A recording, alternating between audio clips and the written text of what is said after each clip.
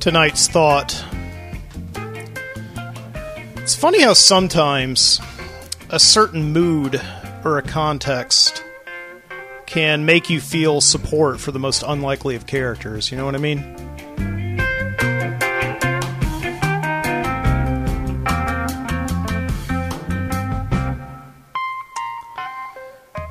Yeah, so there I was, and it was Christmas time, and I was in New York City at the Plaza Hotel,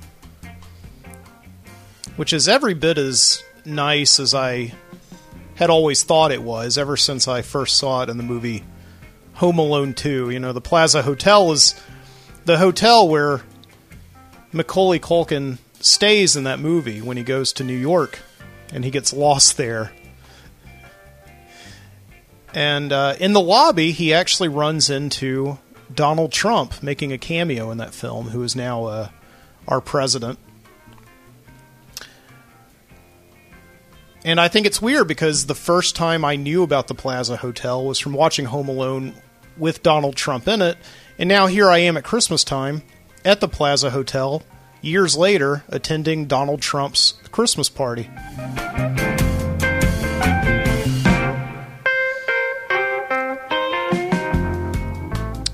And I'm merry and excited.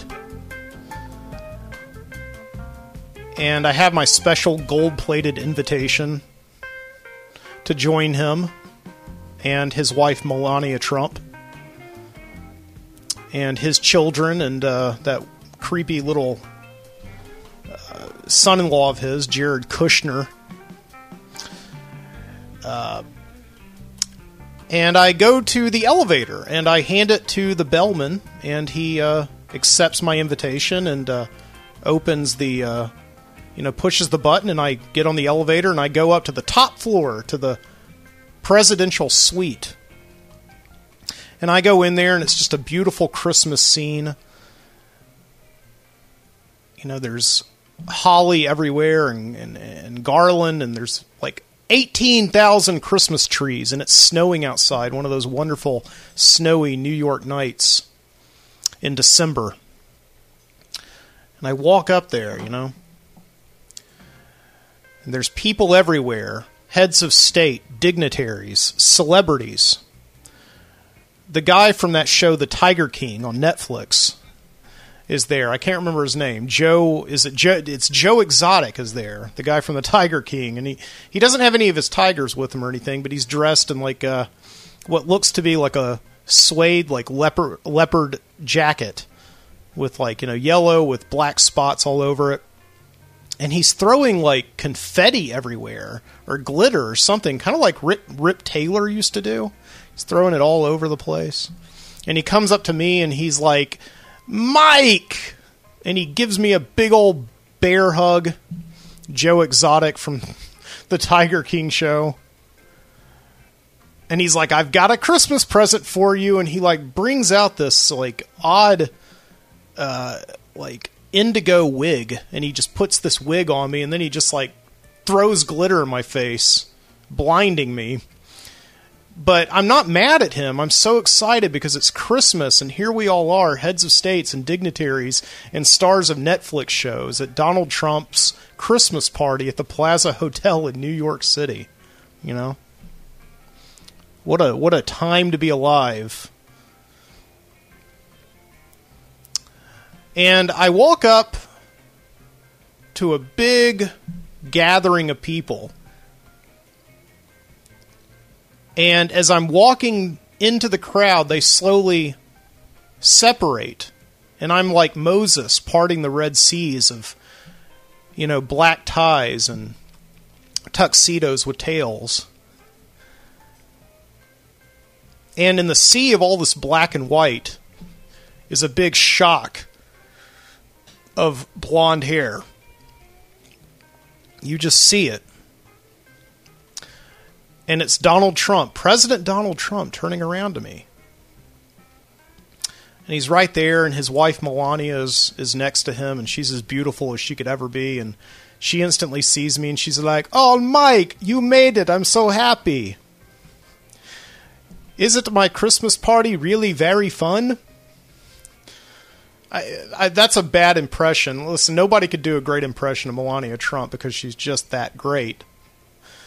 When I do it, I sound like a wild and crazy guy, but you have to trust me. Melania Trump is just an amazing, amazing presence, an amazing voice. And I'm suddenly just filled, like all of this contempt that I've always felt for these people.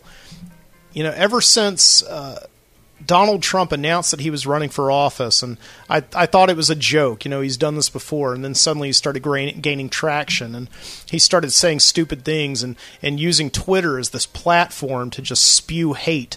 I always hated him for that, but the second that I saw Melania Trump, even before I saw the man that she was standing next to, this president of our country, it all just faded away. And somebody once told me years ago, I think it was in college, it was like an intro to communications class. Somebody once told me that many people, there have been studies done, that many people, when they see a president in person, they're like 90% more likely to like them. Maybe not vote for them, but have a different view of them. You know, because they see them and they're people. You know, this president may be shorter than you, right? He may have like a soft handshake or something like that. There may just be something that just humanizes this person when you actually see them right there up close and personal. And this is what happened with me and Donald Trump. Because as soon as I saw Donald and he's like, "Hello, Michael, nice to meet you." That sounded more like Arnold Schwarzenegger. But, you know, he shook my hand and his handshake was firm. And I just immediately, like, just had this feeling that, like, I misunderstood the guy the whole time. All these years. At the Plaza Hotel, you know, in New York City at Christmas time. Mid-December. Wearing a wig and covered in glitter that Joe Exotic, the Tiger King on Netflix, had covered me in, you know. And then I woke up.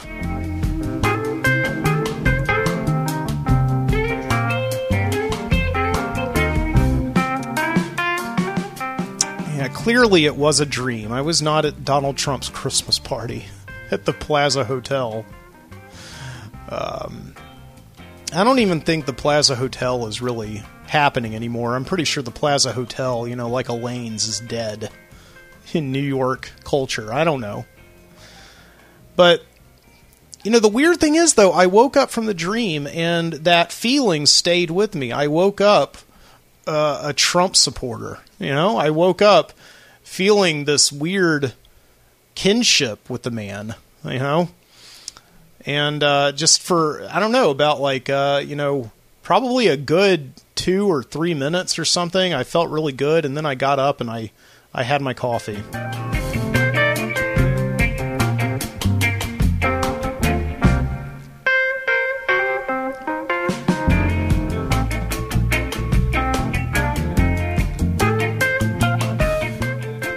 Now we're back to normal, so. Well, from Birmingham, Alabama, this is the Midnight Citizen Show. I'm your host, Mike Booty. Welcome in. Nice to have you guys tonight.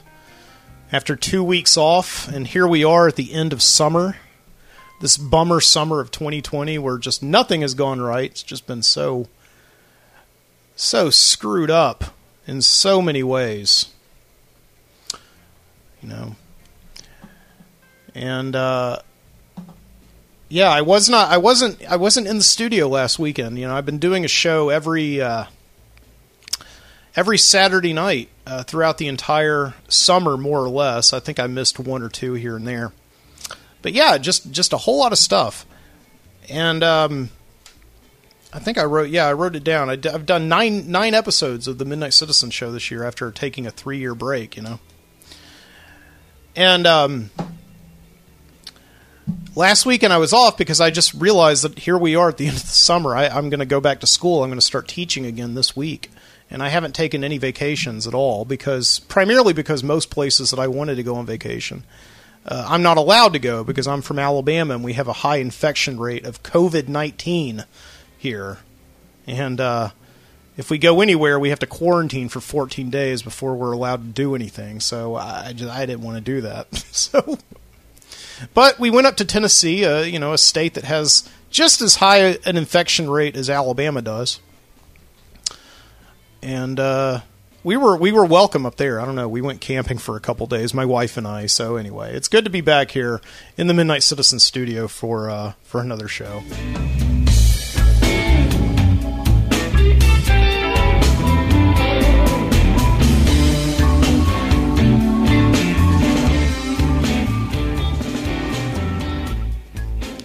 But it's funny that I had that dream. I've been having a lot of really bizarre dreams lately. And this usually happens around the time I go back to school, when there's a lot of stress and pressure starting to build up. And it's nowhere near the level it was the first year that I began teaching, when I had to go in and essentially I had 6 classes to prepare for, 6 different preps.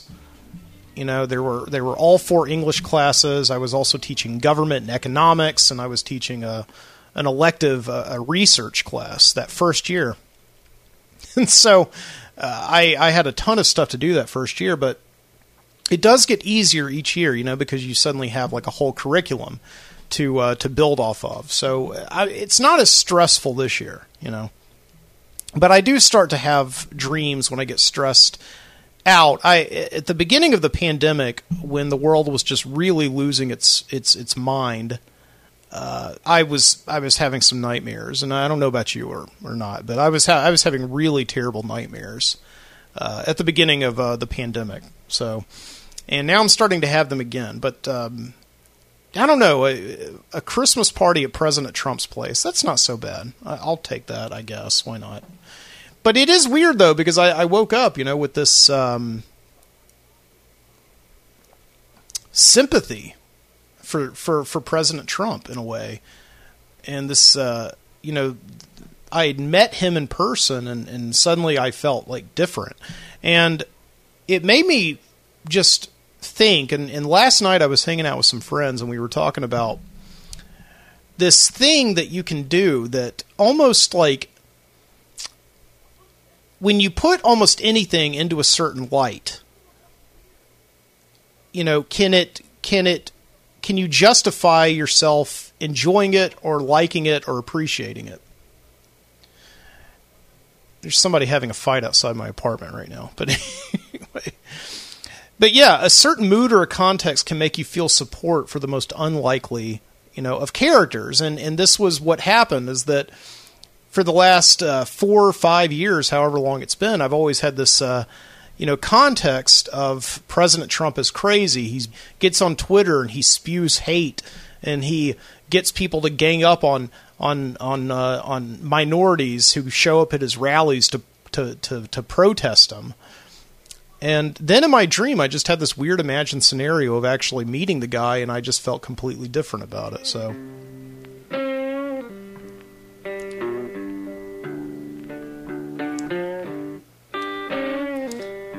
And yeah, last night I was talking with my friends about how I really am in a position right now where I don't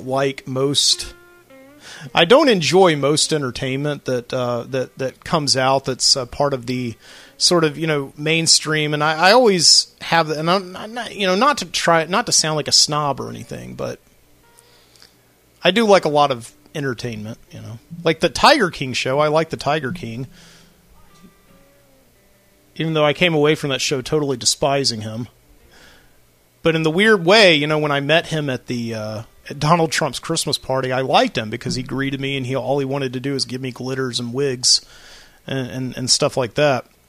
I think I confused the Tiger King in my dream with Rip Taylor's cameo in Wayne's World 2. I'm not sure about that.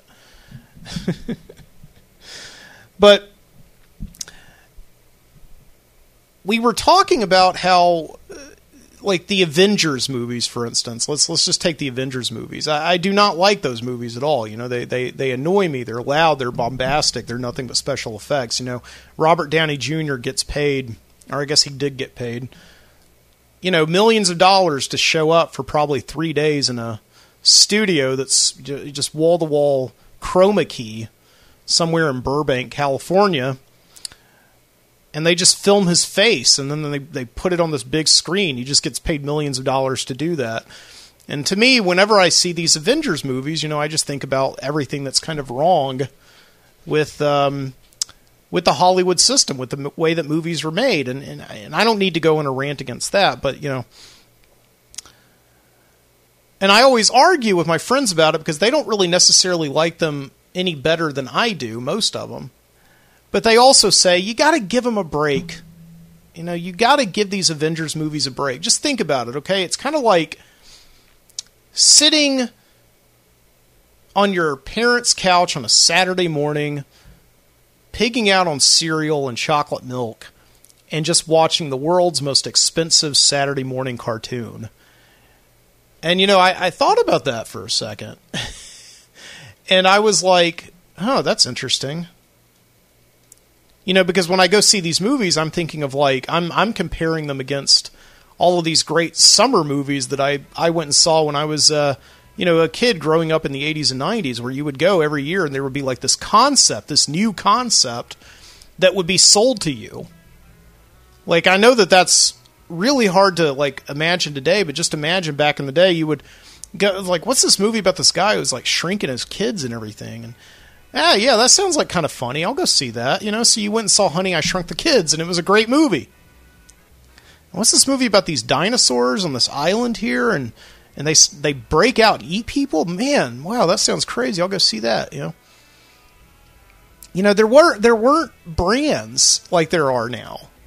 Of course, there were still sequels, but there weren't as many brands back then as there are now. Every single thing that comes out is a brand of some kind that you probably already own something of it, or you've seen something connected to it, and all that. And I know I'm not trying to get on a rant about this. I know I'm not trying to kick movies while they're down right now, because there's serious doubt that any movie is going to be released in theaters before next spring or summer or whatever. But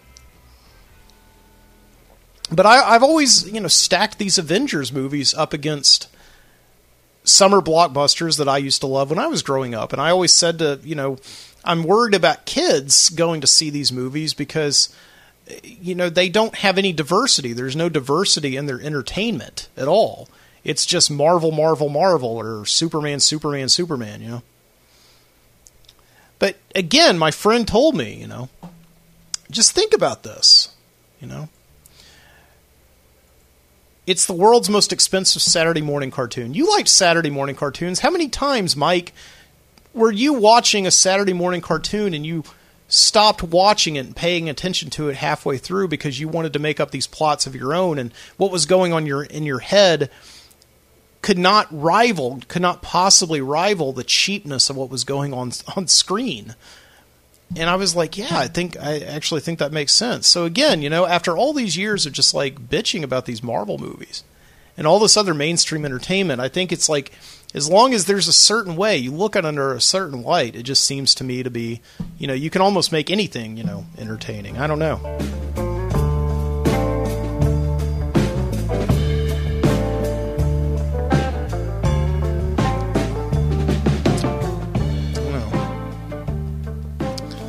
Think that most entertainment that we don't get, maybe we're just looking at it the wrong way. I was watching old episodes of the Dana Carvey Show on Hulu, which, if you've never gotten to see the Dana Carvey Show, it is one of the most bizarre, gonzo, out there sketch comedy shows of the 1990s. And it was very daring, Dana Carvey left Saturday Night Live in his prime. He had all these established characters like Garth, and he had the church lady, Hans and Franz. Don't ask me which one he was, but he had all of these killer characters, George H.W. Bush that he used to do, not God, not guh, wouldn't be prudent, He was the biggest star on Saturday Night Live probably since Eddie Murphy. And he left. because he got this amazing development deal to make a sketch comedy show. And they shopped it around to all of these networks like HBO and Showtime. He didn't want to be on cable because cable is not like it is now where everybody has a subscription. You know, he would have been appealing to a very niche crowd. So he decided to go to ABC. He wanted to do network television. You know, but the problem is that ABC was bought out by Disney right after he signed the papers. You know, that's kind of like buying a house and then the next day finding out that a shopping mall is being built next to that house. So suddenly this super family-friendly network was in charge of the Dana Carvey show. And infamously, the first episode began with Dana Carvey doing a very funny impression of Bill Clinton. And Bill Clinton is talking about how he wants to reinvent himself, rebrand himself as the nurturing president. So they built this rig and they put it into Dana Carvey's, Dana Carvey basically rips open his jacket and exposes all of these, nipples and they start shoving dogs into his chest, and he starts, breastfeeding these dogs. And this was the first 5 minutes of a show that came right after Home Improvement, Yeah.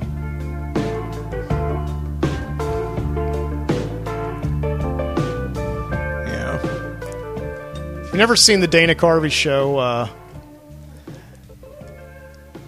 I think all the episodes right now are on Hulu, and there's actually also a really great documentary on Hulu as well about the making of that show.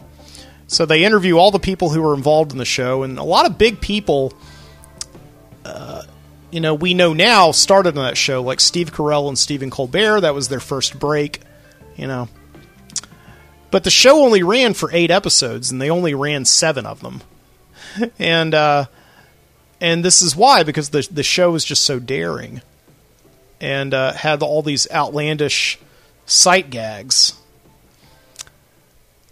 And it came on after Home Improvement, and I think so many people just stopped watching the show because essentially every single episode would start out with with a sketch that was so grotesque that it would make everybody except the very hardcore viewers, tune it out.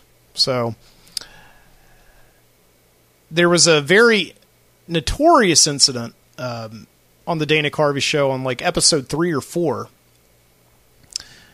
where it followed an episode of Home Improvement that if you were maybe in the 8th grade or something in 1996, you'll remember this. There was an episode of Home Improvement that jumped the shark in a big way, in an unapologetic way. They had Jonathan Taylor Thomas, who was the hot star on that show. He got a cancer scare on Home Improvement. There was an episode where he went into the doctor, and the doctor found like a lump or something. And so it was a very emotional, very tragic, very special episode of Home Improvement that was just a ratings hound for ABC. And of course, all of those people who have been crying over Jonathan Taylor Thomas possibly dying on Home Improvement did not want to stick around for the Diet Mug Root Beer Dana Carvey show where he breastfeeds dogs,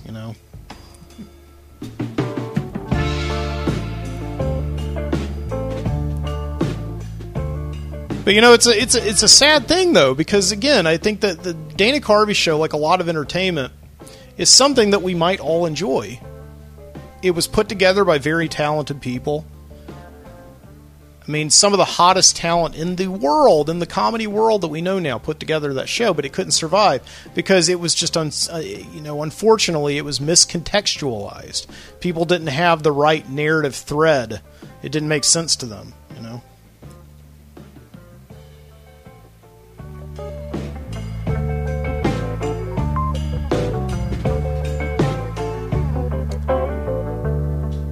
So,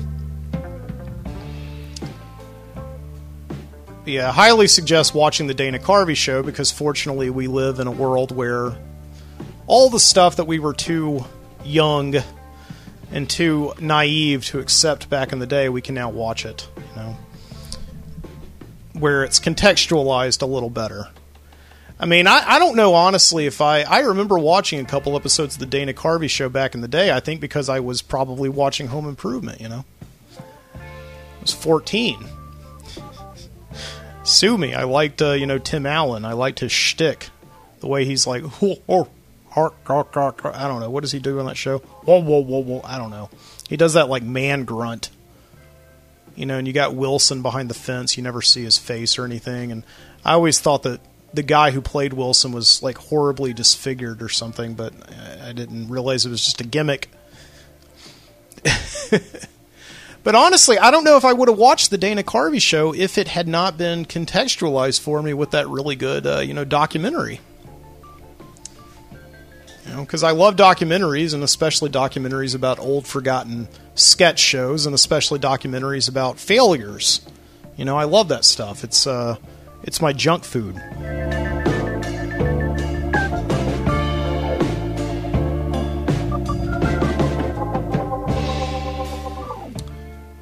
Speaking about junk food, this was my junk food, my news junk food of the day. You know, sometimes on your phone, I don't even know how it happens, but you just get blasted with articles about things that you do not care about at all, about the entertainment industry, and they keep throwing you headlines after headline after headline. Until finally you just like, God damn it, okay, finally, I'll open it, you know, and read about it, so you can stop bothering me about this, you know. Like, for a while last summer, it was all about how Martin Scorsese was dismissing the Marvel films as theme park rides. I don't care about, okay, I understand. Just from that right there, I know exactly what this story is going to be, okay, so I don't need to read it. But they kept on giving it to me day after day after day on my phone. I had no idea, no way to turn off the notifications to tell them to stop sending me that stuff. I guess I could have figured it out if I wanted to, but I don't know. I guess I like to bitch about it, but you know. And then for a while, it was all about Johnny Depp and Amber Heard were in some kind of like a libel lawsuit. Like I have no idea what's going on there, but my phone kept on like sending me headlines about it. And then this week, it's been all about, you know, Ellen DeGeneres. And my phone keeps on wanting to tell me about Ellen DeGeneres, and all this. And I was like, whatever. I don't even need to. The only thing I know about Ellen DeGeneres, this year anyway, is that she has talked about this being the last year of her long-running, you know, talk show, you know. But apparently something has been happening over at the Ellen DeGeneres show where people are claiming that they were mistreated by Ellen, that Ellen's not nice to them or something. You know, so again, I finally just last night opened up my phone and started reading about it.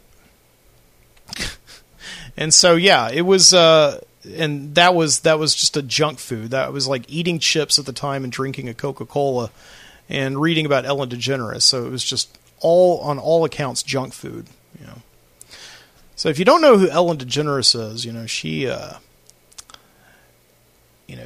made headlines back in the 90s because she, a lot of people thought that, I guess she was a heterosexual female, and, you know, she had a very successful sitcom on at the time called Ellen, as was popular in the 90s. If you were a comedian, you had a sitcom about your daily life, and it was named after you, you know, so like Ellen or Seinfeld.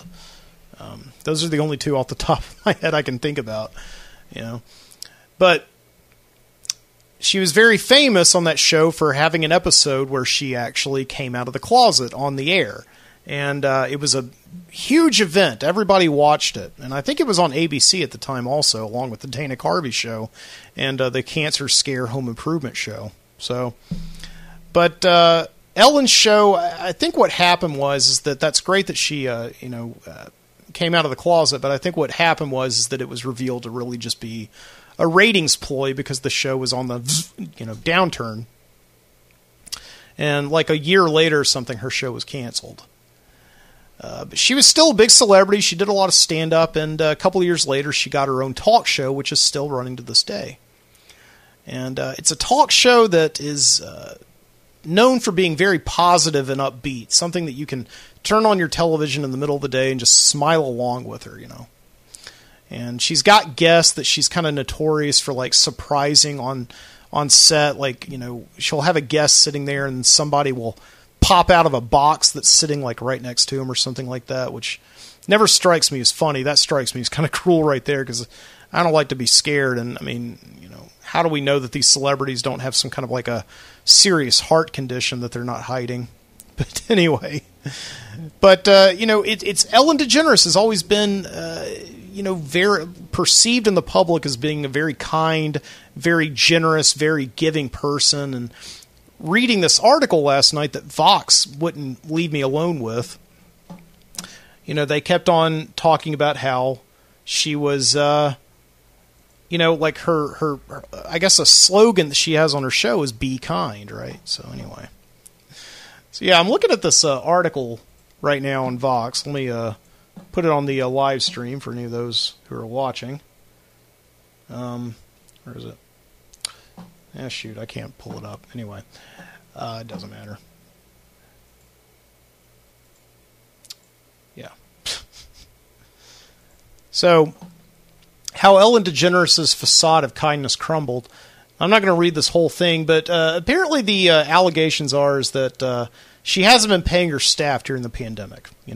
She cut her staff back to 4 people during the pandemic. Okay, I think this is a little unfair because during the pandemic, everybody has had to cut back staff. It's really kind of amazing that I still have a job, honestly. But a lot of people have lost work. My wife has lost work. A lot of people have lost work during this thing. And just because Ellen DeGeneres has a lot of money doesn't mean that, it all goes back into paying her staff. I think what they're saying, though, is that she just wasn't communicating with them about when they would get paid. So, obviously that's not something you want to do as a boss. But, this whole thing apparently stems from, like, last November. She had Dakota Johnson, who is the daughter of Melanie Griffith and Don Johnson, these two 80s icons. She was interviewing Dakota Johnson about her birthday party, and I saw the interview. The interview was posted in this article, and it's so throwaway. Ellen just wants to know, Dakota, why didn't you invite me to your birthday party? And Dakota says, I did invite you. I sent you an invitation. This is an exchange that in the life of anyone else living on this planet who's not on television every day for an hour would be so throwaway. It would be a throwaway conversation. But because it's on television and it's documented for the record, it's something that we all have to put under a microscope to be like, oh, Ellen was invited to somebody's party and she lied about not getting it. So because apparently what happened was that very night somebody went and found Ellen DeGeneres' travel itinerary, I guess, because it's that important to them. Found out that Ellen DeGeneres was at a Houston Astros game on the night of Dakota Johnson's 30th birthday party with sitting next to George H.W. Bush, okay, the former president. And this, of course, brought on further scrutiny for DeGeneres, because DeGeneres, of course, is gay, and there she is. She's sitting next to a former Republican president whose administration supported anti-LGBTQ policies. And so apparently they can't be sitting next to each other during lunchtime, I guess. And so it was this article that made me so angry that I was getting, like, they just weren't letting it go away, And I don't know. I guess the news that I would say to anybody who's really disturbed by this is that, people on television are not as necessarily nice as they appear. Okay, I don't think that that's really a surprise.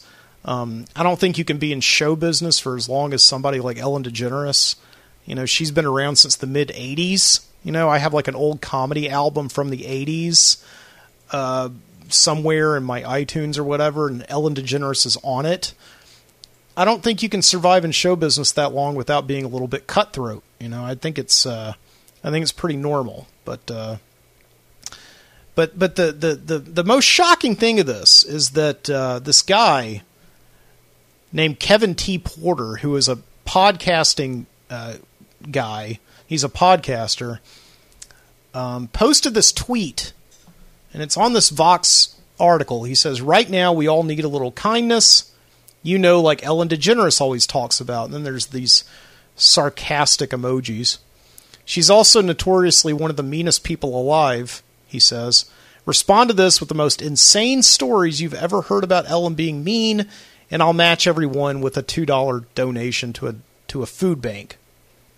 All right, now, I got to think about that for a second, because for one, this guy is talking about how the world needs kindness, but here he is openly inviting a character assassination and doing it on a forum like Twitter, which I honestly think that, you know, if anybody is going to come on Twitter and post something like this, then they can't purport to support or, you know, not support or protest against somebody like President Trump, you know, because this is kind of the stuff that Trump is always doing. You know, he's always using Twitter as a forum to assassinate people's character.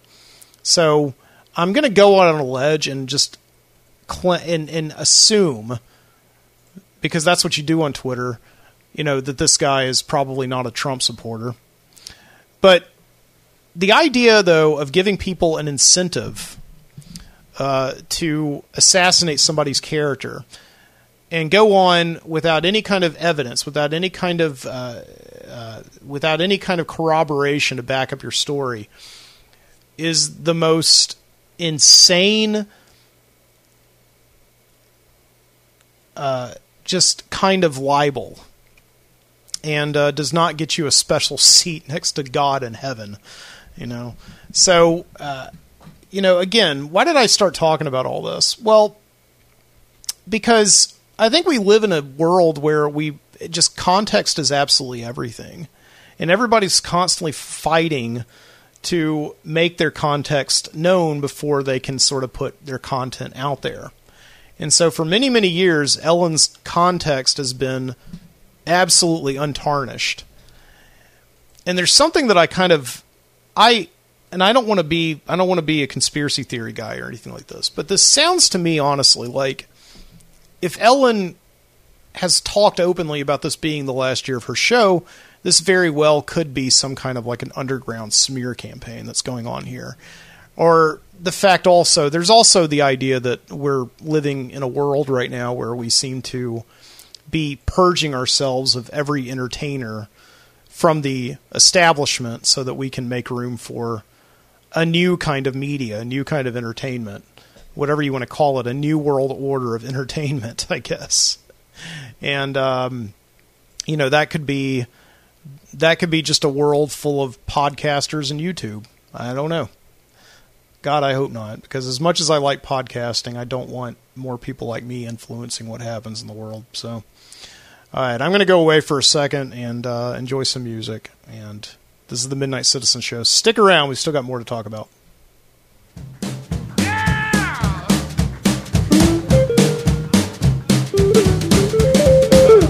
Well, the time has come. I hope that you're ready. Time to get moving. Everybody rock steady. It's time.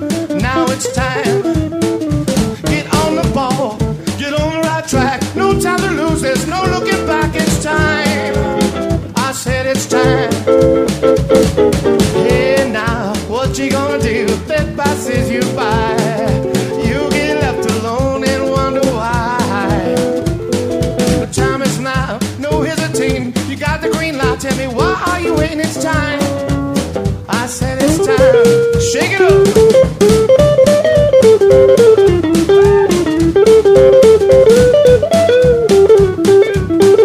Let it be free.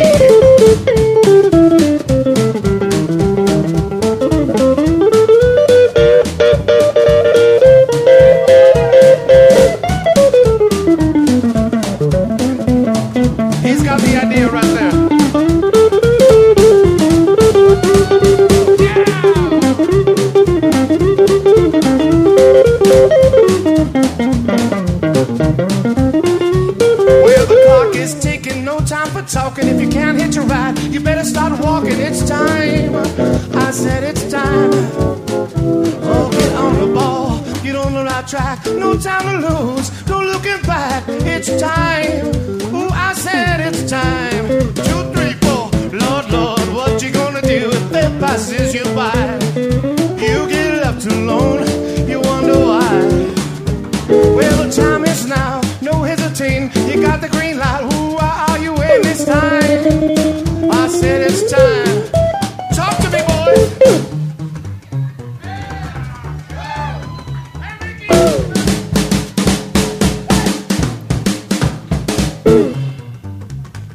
I like it, I like it. Hey, hey, hey. Lord, Lord, what you gonna do if that passes you by? You get left alone, you wonder why. I said the clock is ticking, there's no time for talking. If you can't hit your ride, you better start walking, it's time. He knows it's time.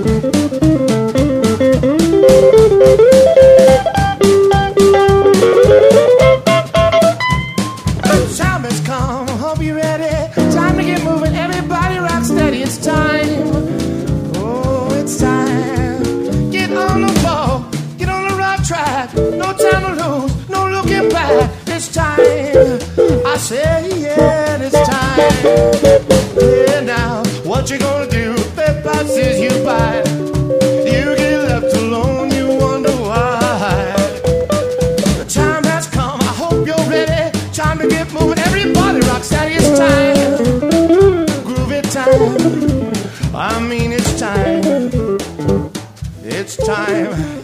I said it's time. I mean it's time. Whip it.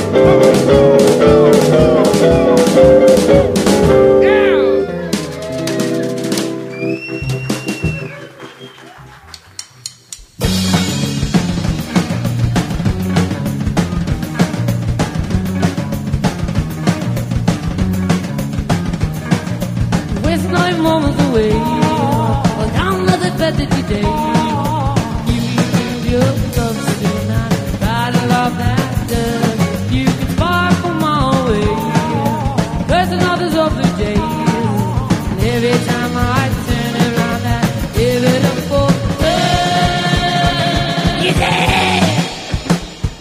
We'll be alright.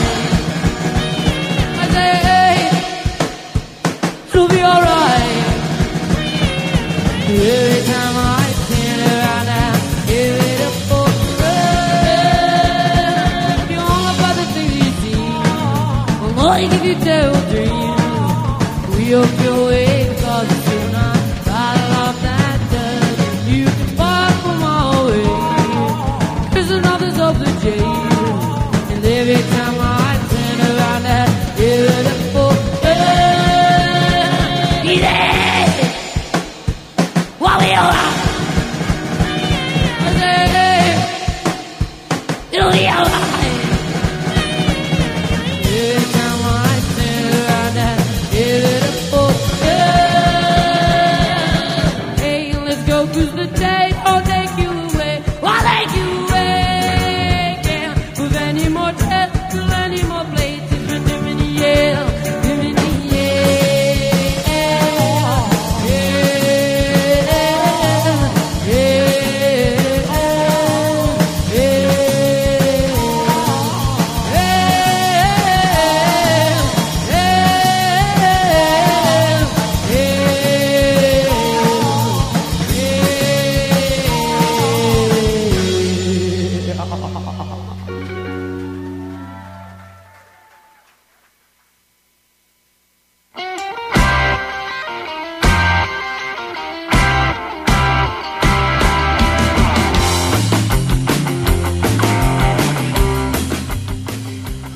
Ho!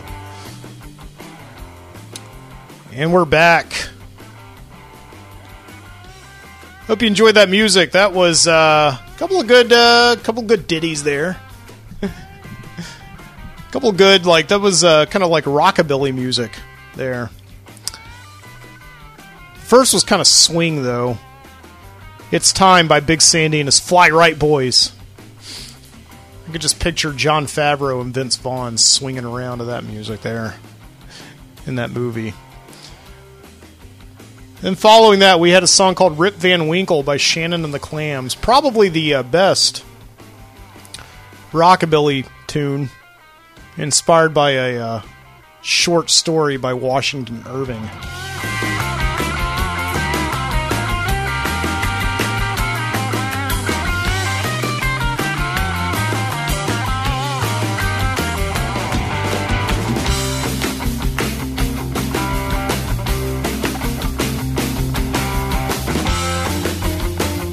Ken.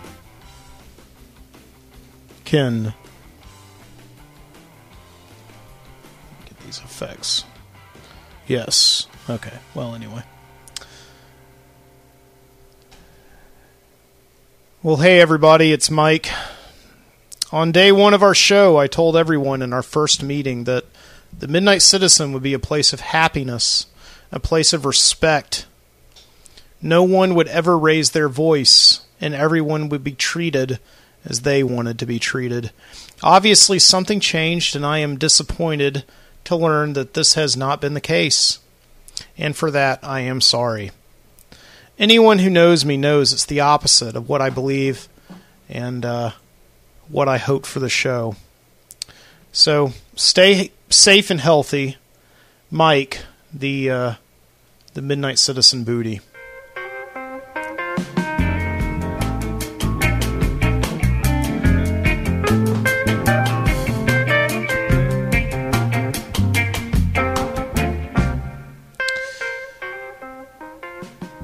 Just searched on the internet for boilerplate apology letter, and that was it, because it just seems like every single week we're just hearing a new apology. And I know that these are very serious issues that have to be addressed. You know, one claim that is coming out of this whole Ellen fiasco is that senior producers are, sexually harassing low-level staffers at the Ellen show, and Ellen either doesn't know anything about this or, she's complicit. She's knowing something, she's not saying anything. This is the old, Jerry Sandusky thing, So I don't know. I hope none of this is true, but, at least for their sake, for the people who are making these allegations. And, if they're untrue, then I feel bad for Ellen, but I don't know. I guess the thing is that, I don't know, one of the reasons I opened that article was not just to engage in some kind of journalistic junk food, but because I care about Ellen, I'm not going to be like that YouTube kid who's like, leave Ellen alone, I'm not going to be like that at all. I'm glad I have a compressor here. That would have gotten a lot louder, but, But I've always liked Ellen DeGeneres a lot, even back in the 80s or the 90s, when I was going to church and everybody was telling me at church, not to watch her show. It's a filthy show. I liked her. I respected her because I thought she is, like, as long as she's funny, I don't care, Anyway. That was my experience going to church in the 1990s, that I was constantly being told, like, to hate things and not watch certain shows on television. And at one moment I was told not to go to Disney World, and I was like, well, I'm not going to Disney World anyway. It's too expensive, but, so... But, the weird thing is, though, is that Ellen DeGeneres, because she comes on 5 days a week now, and she's been doing it for the last, 20 years or something like that. She's appreciated this kind of, or she's enjoyed this kind of, camaraderie with the conservative Christian community. It's very strange, because they went from just being really cold to her in the 90s to suddenly she's coming out, she's like, dancing with the crowd, and she's not making I think everybody was just afraid that they were going to make her gayness part of her act or something. That's what she was going to do. But she's not, she just seems to be like a very harmless, innocent person all the time. And I guess she was just kind of like the cool gay celebrity that Christians could get with for all these years and all that. And I think that that's all the more reason to think that there may be something a little bit more sinister going on behind the scenes to discredit Ellen. But for years, it was a very common thing to hear from these, conservative Christian good old boys here in the South. They would always say things like this, that Ellen, I don't care what you say about her. I don't care what she does. It's just, she is awesome. She's just funny. She's a funny, funny lady. And I don't care who she lays down with. I don't care who her girlfriend is, anything like that. You can say whatever you want to. She's just funny. And so they would always have that caveat that, they had to mention her personal life in relation to how funny she is. And that's a weird double standard, because that's generally not what, happens. That's the kind of thing you say with Bill Cosby, hey, Bill Cosby, I got to tell you, I know he did some wrong things, but he is funny. He is in those old Jell-O Pudding Pop commercials, he was funny, It's you always have to say that when you talk about criminals, disgraced criminals. But, Ellen, though, it's everybody down here has always treated her as if she's some kind of she's got that skeleton in her closet that we all know about. But God damn it, she's just awesome. She's just funny. So, I don't know. I think that's, that's, and now I don't know what all those Southern good old boys are going to say about Ellen. They're probably just going to be like, you know what? I knew it all along. I knew it all along.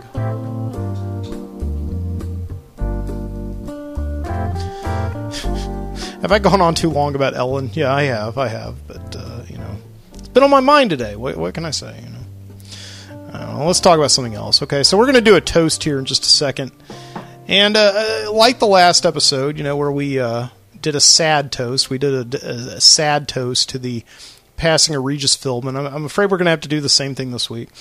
To a very, I won't say he's a celebrity. I will say he's a very notorious individual here in Alabama who passed away a couple of weeks ago. This gentleman named Harvey Updike. Anybody who is a fan of Alabama football or the Paul Feinbaum show here in Alabama knows who Harvey Updike is. But Harvey Updike is the world's most deranged, or was the most deranged Alabama football fan. So I went to the University of Alabama, and they've won a lot of national championships. Now, I am not, a big Alabama football fan, right? And I went down to the University of Alabama not being a big football fan, but I know that there are a lot of people in my circle of friends who are big Alabama football fans. So if I screw up anything here, okay, cut me some slack a little bit. But I know who Harvey Updike is. As little as I know about Alabama football, I know who Harvey Updike is.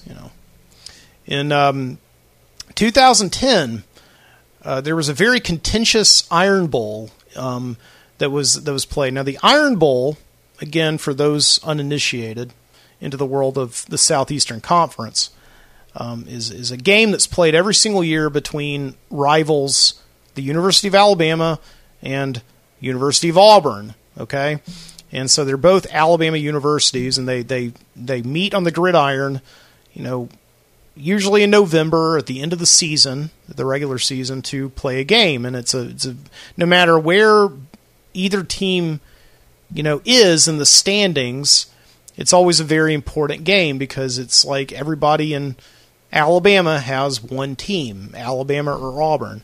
And I always get asked that question, by anybody new that I meet here in Alabama. They always ask me, because it's a way of breaking the ice. Of course, in Alabama, we don't have much ice, but it's a way of breaking it anyway. They say, are you an Alabama or an Auburn fan? So my standard stock answer is, well, I went to the Alabama, and they're like, hell yeah, Roll Tide. It's like, let me finish. I went to the University of Alabama. Oh my God, don't say it. No, I just don't really care that much. Oh, my God. For a second there, I thought you were going to say Auburn. Hey, you like Ellen? You know? So, I just don't care. I didn't care, you know, about Alabama football. But down there, it was really impossible to get away from. So anyway, I graduated from the University of Alabama in 2006, right? And then 4 years later, 2010, there was an Iron Bowl where Alabama and Auburn met up, and I guess Auburn won that game. Auburn won the game. And this man named Harvey Updike calls into this very popular sports talk show a few days later. The guy's name is Paul Feinbaum. I think this is actually a couple months later because the Iron Bowl is played in November, and he calls up in early January. And Harvey Updike, well, maybe I should just play the call for you. I'm just going to play the call. So this is a very famous call in the history of Alabama football. All right, so I should say this, okay, before I play this clip, that every time Auburn wins a big game, they go to their campus quad, and there's these trees there at this intersection. It's called Toomer's Corners, and they roll the trees. It never makes sense because when you roll something, you usually do it to spite somebody, you know, but they roll their own trees. I don't understand that. It's like spitting on your own floor to me because somebody's got to clean that up. But anyway, they do it. And so they take toilet paper and they, you know, throw it on the trees and all that. It's supposed to mark their big victory. So after Auburn won this Iron Bowl, all the people in Auburn went to Toomer's Corners and they rolled the trees. So a couple months later, in early January, Paul Feinbaum, on his very popular, you know, afternoon sports talk show, gets this call. So I'll play this now. Al is in Dadeville, Alabama. Hey, Al. Hey, Paul. How you doing? Well, thanks.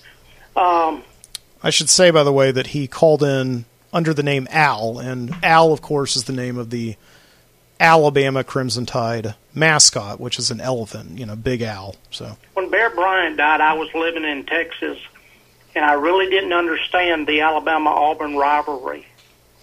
But a good friend of mine that lived in Birmingham sent me a copy of the newspaper showing the Auburn students rolling Toomer's Corner celebrating Bryant's death. Now stop. I even though I know what you just got through saying, and even though I know you're quoting from a newspaper, I just have the most difficult time ever believing that Auburn students rolled Toomer's Corner when the news broke that Coach Bryant died. Does anyone else remember that? I don't. Do you want me to send you a copy of the? I still have a newspaper clipping. Well, I mean, I'm kind of awkward here because I'm not doubting your truthfulness. I'm just. Are you guys in the other room in as much shock as I am? That is just one of the most shocking things I've ever heard. I do not want to believe that is true. Okay, let me finish my story. Okay. This year I was at the Iron Bowl. There's no way that could be true. Well, okay. This year I was at the Iron Bowl. Okay. And I saw where they put a Scam Newton jersey on Bear Bryant's statue. Okay, I mean, again, that's 28 years later. Okay. Well, let me tell you what I did. The weekend after the Iron Bowl, I went to Auburn, Alabama, because I live 30 miles away, Sure. and I poisoned the two Toomer's trees. Okay, well, that's fair. I put Spike 80 DF in them. Did they die? Do what? Did they die? They're not dead yet, but they definitely will die. Is that against the law to poison a tree? Well, do you think I care? No. Okay, I really don't. Okay. Roll down Tide. So that's what that call, which sounded like it was a prank, you know, because you could hear Paul Feinbaum kind of laughing it off, and he's like, "Okay, that's fair." You know, somebody puts the jersey of the Auburn quarterback on the statue of, you know, the University of Alabama's greatest coach, probably the greatest football coach in college history. And in retaliation, you drive down to Auburn and poison two trees that have been standing there for generations. So the guy, it was a tree. It actually happened. He poisoned those two trees. They ended up having to cut them down. There was a big investigation to the fact that, like, did the poison seep down into the water table because it could have poisoned the water supply? It was a big thing. The guy ended up going to jail for a certain time, and I think he eventually got out like a year later. Served probation. He had to pay money back, but he died last week at the age of 71. And so the guy is Harvey Updike. That's what his name turned out to be, right? Harvey Updike was such a big Alabama fan that he named his daughter Crimson. He named his son Bear after, of course, Bear Bryant, and he decided to go down and poison, these two trees after Auburn beat his team. So, it obviously generated a lot of press down here, and especially at the national level, about just the extent, the extent of the fandom, in Alabama over football. And when I was at the university, I certainly saw it. It's like it can get very, very nasty on game days down there, especially if it's an Iron Bowl. There are, fights can break out. It's a very touchy time over this thing. And it's something that growing up in Alabama, it never really just got to me. I never really understood it that much. Because to me, it's one of these things that, like, I understand pride for your school, and I understand pride for your country. But your entire life being decided over something that ultimately you have no stake in the outcome of is never really, I never understood that. And I mean, people have yet to be able to explain it for me. I guess it's just something that you sort of just have to organically grow into. But I also think, though, that throughout this, throughout history, there have certainly been, attaching yourself to something that you have no control over is kind of a good substitute in a way for mental illness. Like, you can't deal with your own problems inside your head, so you would rather deal with something else that you have no control over. So I think that may be it. So I actually found this afternoon, Harvey Updike actually called Paul Feinbaum back on November 8th, 2019, okay? And so this is the last time I believe he talked to Feinbaum. This is years later. He's been out of jail for years, but he's still, the interesting thing about this whole mess is that it actually brought Alabama and Auburn kind of closer together. It almost gave them a sense of like a ceasefire for a brief time. Alabama fans raised money to take care of the trees down at Toomer Corner, to replant new ones. So here he is on the Paul Feinbaum show last November. You didn't mean it? You went to a store and bought poison? You poisoned trees and you didn't mean it? Paul, they're only trees. Not like I tried to kill their crow thing that flies around, or I didn't try to kill LSU's tiger. Harvey, you still there? We've had this conversation privately, but we're going to have it publicly. You still don't get it, do you? Oh, Paul, I get it. I'm not as dumb as I look. It's supposed to be a joke. I mean, I get it very much. I know exactly what's going Harvey, on. You destroyed something that is near and dear to an entire university and its fan base, and you're coming on this program right now and laughing about it, joking about it, and casting aspersions toward this school. When you broke a lot of people's heart when you poisoned those trees, and I don't know that many Alabama fans. I don't know, frankly, know any Alabama fans who thought it was a good idea either. Well, I know a few, but most of them, you're right, most of them didn't.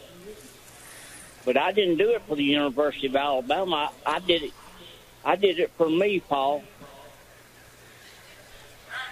And, it was wrong. you know. Well, you just I've got through tried to saying they're just Harvey. You just got through saying they're just trees. They are. That's all they were. I mean, they act like there was a living person or something.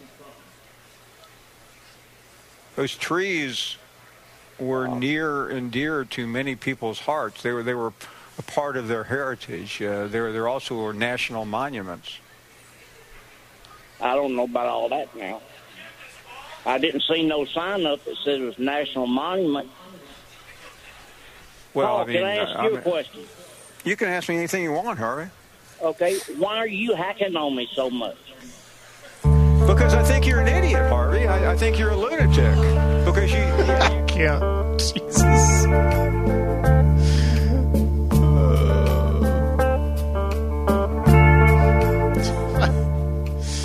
So, you guys out there may know more about Harvey Updike than I do, but I am going to drink a toast to the guy because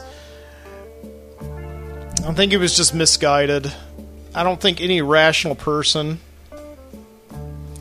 would do something like that. Again, this is what I'm talking about tonight. This is the night of looking at people and looking at certain things in context with a different point of view. You know, I don't think Harvey Updike was a guy who cared so much about one thing in his life that he had to poison trees over it.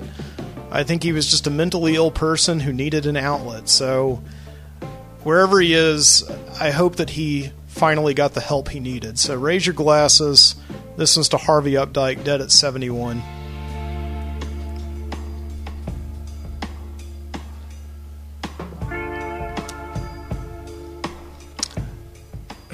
Yeah.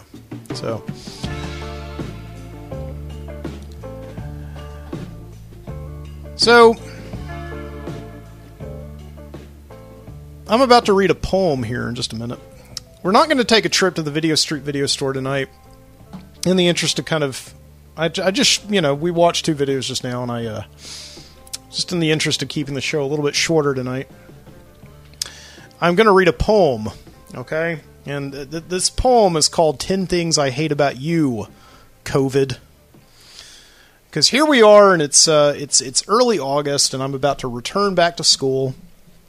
And I was really thinking here that back in March, when this whole thing happened, that we were going to be totally fine by this time. And we were all going to go inside for a few weeks, and this, the air was going to warm up, and this COVID-19 and coronavirus would just be gone. But that's not the case. I think a lot of it's because this is just a really stubborn virus that refuses to leave us alone.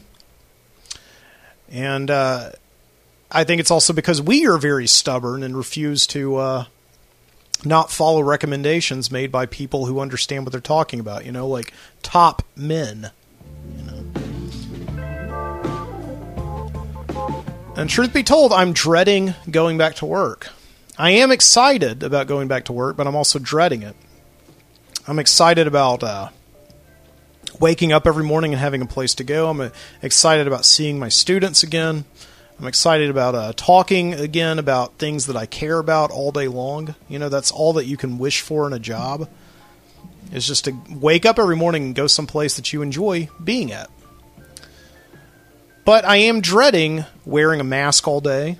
I'm dreading going in all day and just feeling that, hot moisture,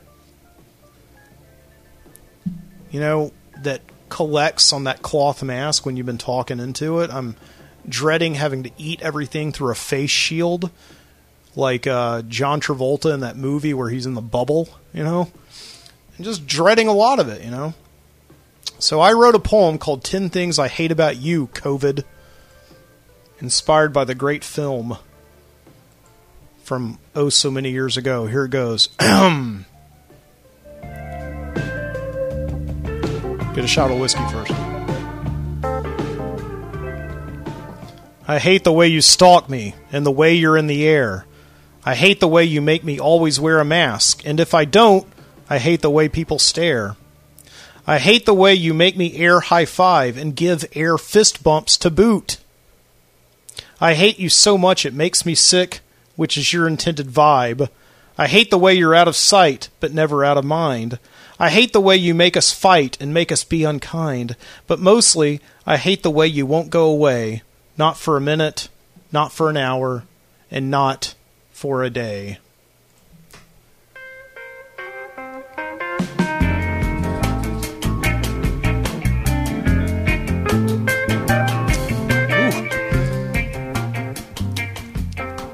Keep in mind, I teach kids how to write for a living.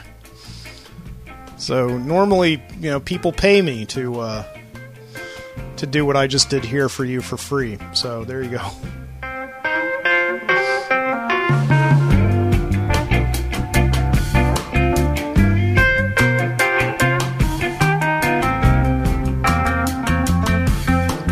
All right, that's going to do it for tonight's Midnight Citizen Show. Thank you so much for joining me here in the studio in Birmingham, Alabama.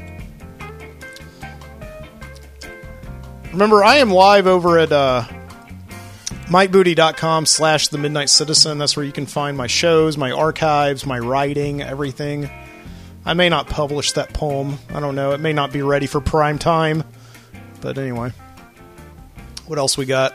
Also over at YouTube.com/MikeBooty. You can find me at Facebook.com/The Midnight Citizen. Twitter at Mike Booty. I'm everywhere. And yeah.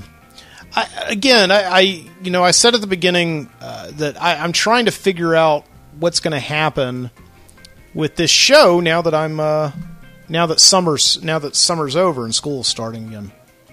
Am I going to be able to do this every Saturday night? It does take up quite a bit of time, but I am going to try my best to continue the show. The best way to kind of ensure that this show continues, if you're listening right now, what I would really appreciate is for you to share this with somebody, okay?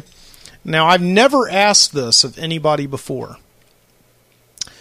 If you like the Midnight Citizen Show and you enjoy it, okay, I would ask you, and you don't have to go on Facebook or Twitter or whatever and give links or anything like that. I would ask you just to tell somebody about it, okay? Tell somebody about the Midnight Citizen Show. I've never done this before, okay? But I have done a lot of work on this show this summer, and it's been very important to me. And this has been one of the most productive summers I've ever had, honestly. I wrote down things that I did this summer. Where is it? I don't know. Yeah, I built a new website for the Midnight Citizen Show. That's one thing I did. I did 8 Midnight Citizen podcasts. This episode makes 9. I wrote 99 pages of original short fiction for this show. If you have been listening to me this summer, you know that I've been writing these Tales from Viscaga, Alabama. And I've completed 5 of them. And I meant to do more, but just summer got in the way. But all in all, I put them onto one document the other night. It came out to 99 pages that I wrote for this podcast since mid-May. That's a bunch of stuff for me. So I put a lot of work into the show this summer, and I'm not trying to seek gratitude or anything like that at all. I do this show first and foremost for me. Okay, that's that whiskey getting to me. All right, but I would like to continue it. But in order to continue it, what I would really like is just some response. Okay, and I've never done this before on the show. All right. But if you are listening right now, I would encourage you to just tell somebody about the show. Go to work. Just tell somebody, this is what I listen to on Saturday night, okay? And maybe we can start building up a little bit of a network tonight, okay? And that would be awesome. That would be fantastic. Just a fantastic Midnight Citizen network. This is something I never do. I never go on here begging anybody, okay? Every time the NPR pledge drive comes on, I turn the station off. All right? I don't like this. I don't like doing this. But you know what? Desperate times call for desperate measures. I want to continue to do this show, But it also has to feel like, I'm coming here every week and it sort of has a little bit of meaning to somebody else out there other than me, Because that, like it or not, I'm a human being, And that gives me a little bit of drive if somebody else out there sort of cares about this crap other than me. So anyway, yes. But thank you so much, again, for listening to the Midnight Citizen Show and listening to that rant that I just went on. And I will see you next time. Yes, keep your eyes open.